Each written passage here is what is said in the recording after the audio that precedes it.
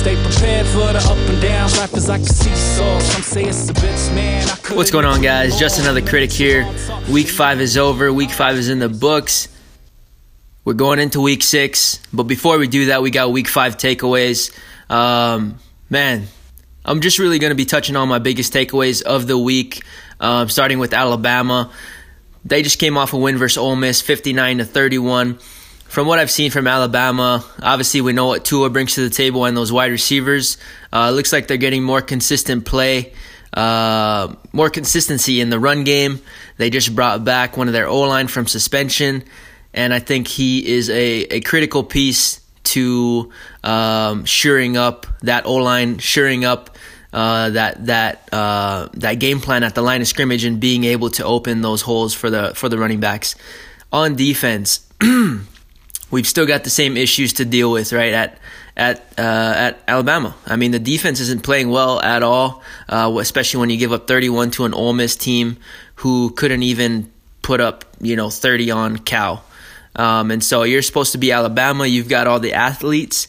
You need to, as a coach, go and take those athletes, not only develop them, but put them in a position to succeed. And right now, that defensive coordinator isn't doing that at all. They're not winning at the line of scrimmage on defense. They're not really getting consistent pressure to the quarterback. And so we're not seeing a typical Alabama defense that we're used to seeing from them, right? And so they've still got the athletes. It's just different coaching. And so they need to get that cleaned up very quickly, especially with the bigger games coming up. As most teams are getting into the heavier parts of their schedule. Clemson, let's talk about Clemson for a second, taking on North Carolina, UNC team who really just came off a loss versus Appalachian State and had no business being in this game. But of course, Clemson goes into UNC and pulls out a tight butt squeezer of a win, 21-20. And so with Clemson, I still believe in this defense. Offensively, I don't think they're in a position where we can call them one of the best offenses in the nation. We know they've got some of the best offensive players, but they really aren't playing up to their potential. So Trevor Lawrence hasn't looked good all season. He didn't look amazing versus North Carolina. Travis Etienne looked like Travis Etienne on Saturday. He looked really good. And we know the talent that they bring to the table.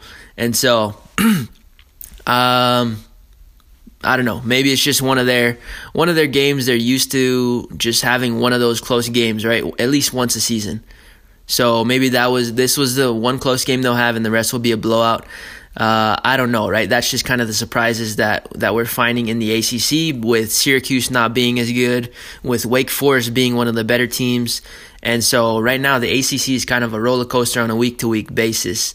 And so we'll see what happens with Clemson. Like I said, I still like their defense. Offensively, they really don't. They're just not as good as a lot of people had hyped them up to be at this point. Ohio State, man. Ohio State coming off a big win versus Nebraska. I think they're one of the best teams in the country right now. And in reality, based on how all the teams are playing right now, if you don't look at the history, if you don't look at who's won national championships in the past, if you're just looking at right now, I would have to put Ohio State at number 2, right? I understand they haven't played any ranked teams yet, but everyone they've played, they have dominated without question in every phase of the game. Defense, offense, special teams, they're dominating everywhere. They're getting turnovers. They're getting to the quarterback. They're making explosive plays. They're putting together drives. They're doing everything right. And so we're gonna get a better idea of who this Ohio State team is when they play Michigan State next week, with a better Michigan State defense. So one of the better defenses that they'll see this season. But yeah, Ohio State, I really like what I'm seeing from them and Justin Fields, and getting some great production in the run game from J.K. Dobbins. Oklahoma beat up on Texas Tech.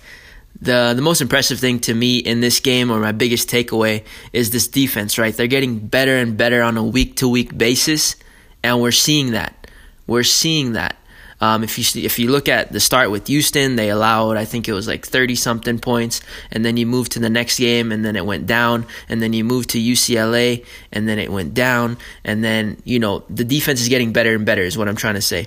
That's the trend that we're seeing. Of course, they haven't played any notable opponents.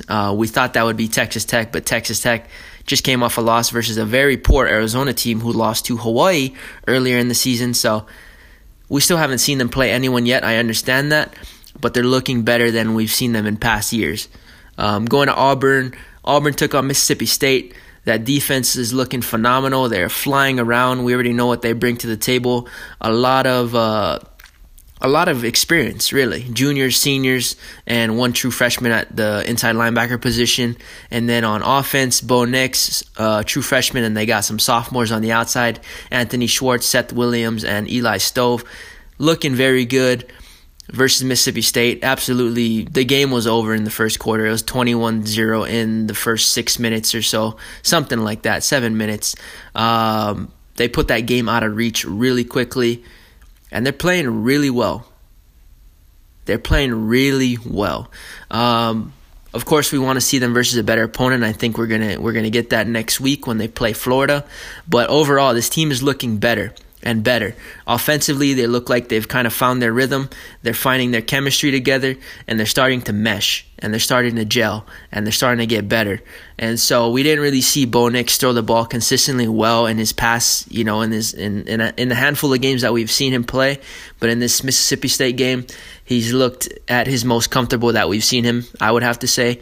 He made the throws that needed to be made, and he hit the wide open guys that he had been missing in past games. And so I'm really impressed with this Auburn team. I wasn't, right? If you guys are listening in the past few weeks, I just didn't think they were there where they needed to be offensively. But now it just looks like they're getting better and better, and they're trending up, is what I'm trying to say. But yeah, I like what I'm seeing from Auburn. And really, when you have a stout and elite defense like that, you can pretty much challenge anybody. So we'll see what happens when they run into the LSUs or the Georgias or the Alabamas, right? And that's when pretty much all questions are answered for both sides. Wisconsin took on Northwestern. Offense was atrocious. They really couldn't get anything going consistently. And this was always going to be the question mark, whether or not they could get consistent quarterback play from Jack Cohn. And I think they weren't able to get that on Saturday versus Northwestern. And so this was really Jack Cohn's first challenge because they had gotten the run game going consistently versus Michigan.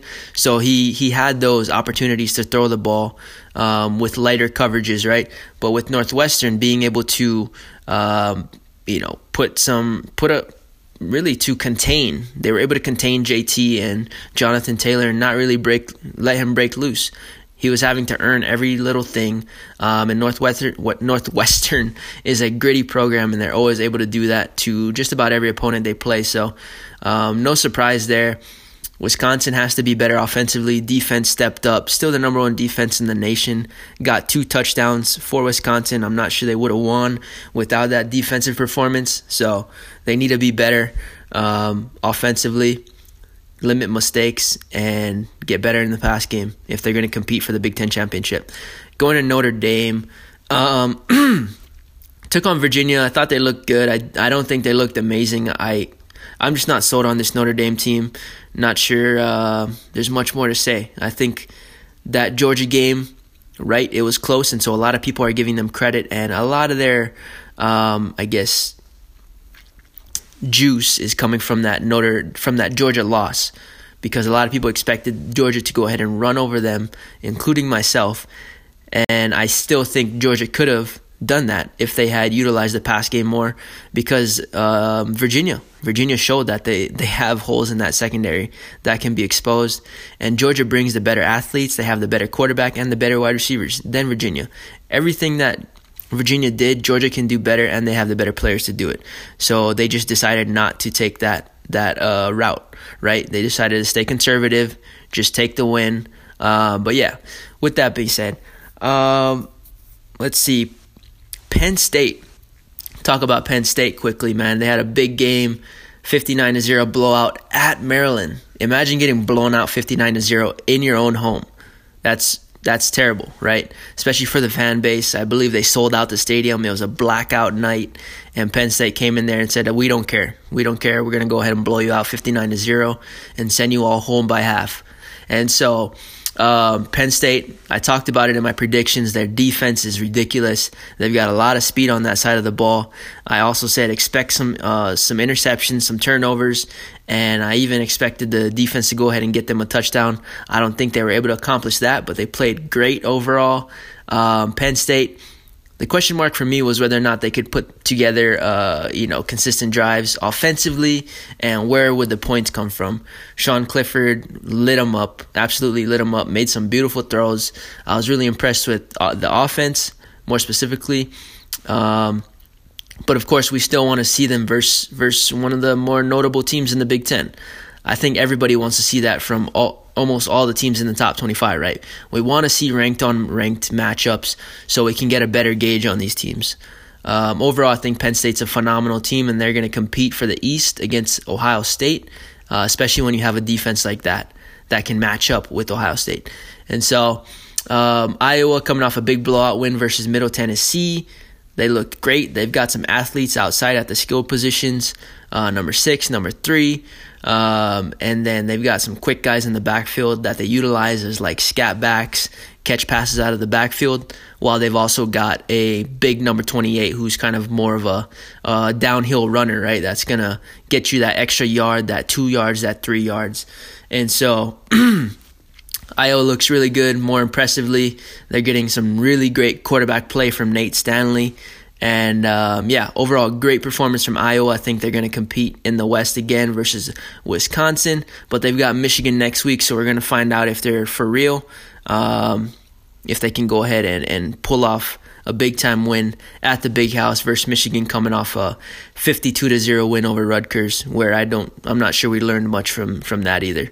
Washington beat USC, and the thing is I don't think that game was very far out of reach for USC. They just had some poor quarterback play. If they can find somebody who's able to, put together consistent drives, that was the question mark for me, whether or not Matt Fink was going to be able to put drives together and not just go for the big play and depend on the big play, which is what practically the Utah game was. Pretty much every single touchdown was a big play throw or an explosive play, right? 20-plus yards down the field. And so that was my question mark coming into this game, knowing Washington had a better secondary and they were going to limit those explosive plays, keep everything in front of them, and force him to pick them apart, which obviously he wasn't able to do, resulting in a USC loss 28-14. Utah beating up on Washington State's air raid, quote-unquote. That air raid got absolutely shut down and stifled versus a very good Utah defense in Salt Lake City. Final score was 38-13. I like what I'm seeing from Utah still, even though coming off that loss versus USC. I think they're going to go ahead and probably be the team in the South. I believe it's the South. Whatever division it is, I believe they're going to be that team to win on this side of their division and go to the Pac-12 championship. They're just getting better, simply. Offense looked better. Tyler Huntley, I know they lost Zach Moss, but they've got a stable of running backs who run just as hard as him, and so I think they're going to be fine. Washington State, pretty much a pretender, as I expected them to be. Their defense, when you give up 67 points to UCLA, you got a problem. And then offensively, they hadn't seen any real defenses all year, and so I knew this was pretty much just a blowout waiting to happen, and that's exactly what we saw. Oklahoma State taking on Kansas State. I really like what I saw from Kansas State coming into this game and leading into this matchup, but they just weren't able to put it out there offensively. They gave up too much big plays on the ground to Chuba Hubbard, and I did have Kansas State winning this game. However, I do have Oklahoma State as my sleeper pick to win the Big 12. And so while I thought Kansas State was going to win it, I'm actually happy Oklahoma State pulled it out and proved me wrong. 26-13 final. K-State did stifle the pass game, but was just not able to stop Chuba Hubbard and almost allowing him to go for 300 yards on the ground. And so Oklahoma State, they're going to be right there at the end. They've got Oklahoma. I think that's the last game of their season. And so still more questions to be answered. They got Texas Tech next week. But yeah, great stuff from Oklahoma State. SMU breaks into the top 25 at number 24. Wake Forest over in the ACC. They're playing pretty good ball, but they're really going to have to clean up their play on defense and get consistent play out of their quarterback Newman on offense if they really want to compete for ACC championship. And then, if they stay undefeated, they're pretty much putting their name in the CFP. And so, while I don't think that's going to happen, right? We all want to see Clemson get challenged, and so we're hoping this Wake Forest team might be able to be that team to do that. A&M, somehow the AP voters decided to keep them in the top 25, ranked at 25, and so they just barely came out of a win versus Arkansas, 31-27, and somehow they found their way into the top 25. But yeah, my biggest takeaway as far as A&M guys is if you've beat them and they were supposed to be one of your good wins and one of the better teams on your schedule, that's just not looking like the case anymore. And so with that win that Auburn got versus A&M and Clemson got versus A&M, both of these teams, right, Clemson and Auburn, both thought that this A&M team was going to be one of their toughest opponents on their schedule, and that's why their schedule looked so strong coming into the season. Not necessarily Clemson, but Auburn. Now the teams that we thought were going to be challenging them are actually teams that aren't really as good as we thought they were. And so with having these wins on your resume aren't going to look as great as we thought they would, right? And so especially after a performance like this versus Arkansas, now we're raising a lot of question marks as to just how good this A&M team is. And so if you didn't go out there and absolutely dominate this A&M team, now there's question marks for you. And so we can go ahead and dive a whole lot deeper into that, but we're not going to do that here. Michigan State is tied at number 25 with A&M, coming off a win versus Indiana. That defense, I think they just weren't ready, simply, and they kind of just got broken in there. They got Ohio State next week, so we know they're gonna put out a Super Bowl performance, or that's at least what we hope to see from Michigan State, to give Ohio State their best. And Ohio State, we would like to see their best as well, but sometimes people just don't show up on Saturdays, and so we'll find out what happens when that game gets here in Week 6. But yeah, those are pretty much all my takeaways from Week 5, guys. Hope you guys got value from this audio if you're watching on YouTube. And if you enjoyed the podcast or you enjoyed the video, please go ahead and like, share, subscribe, whatever the whole thing is. Bookmark it depending on the platform that you're listening to. And if you need my social media links or my podcast links, those are all in the description as well.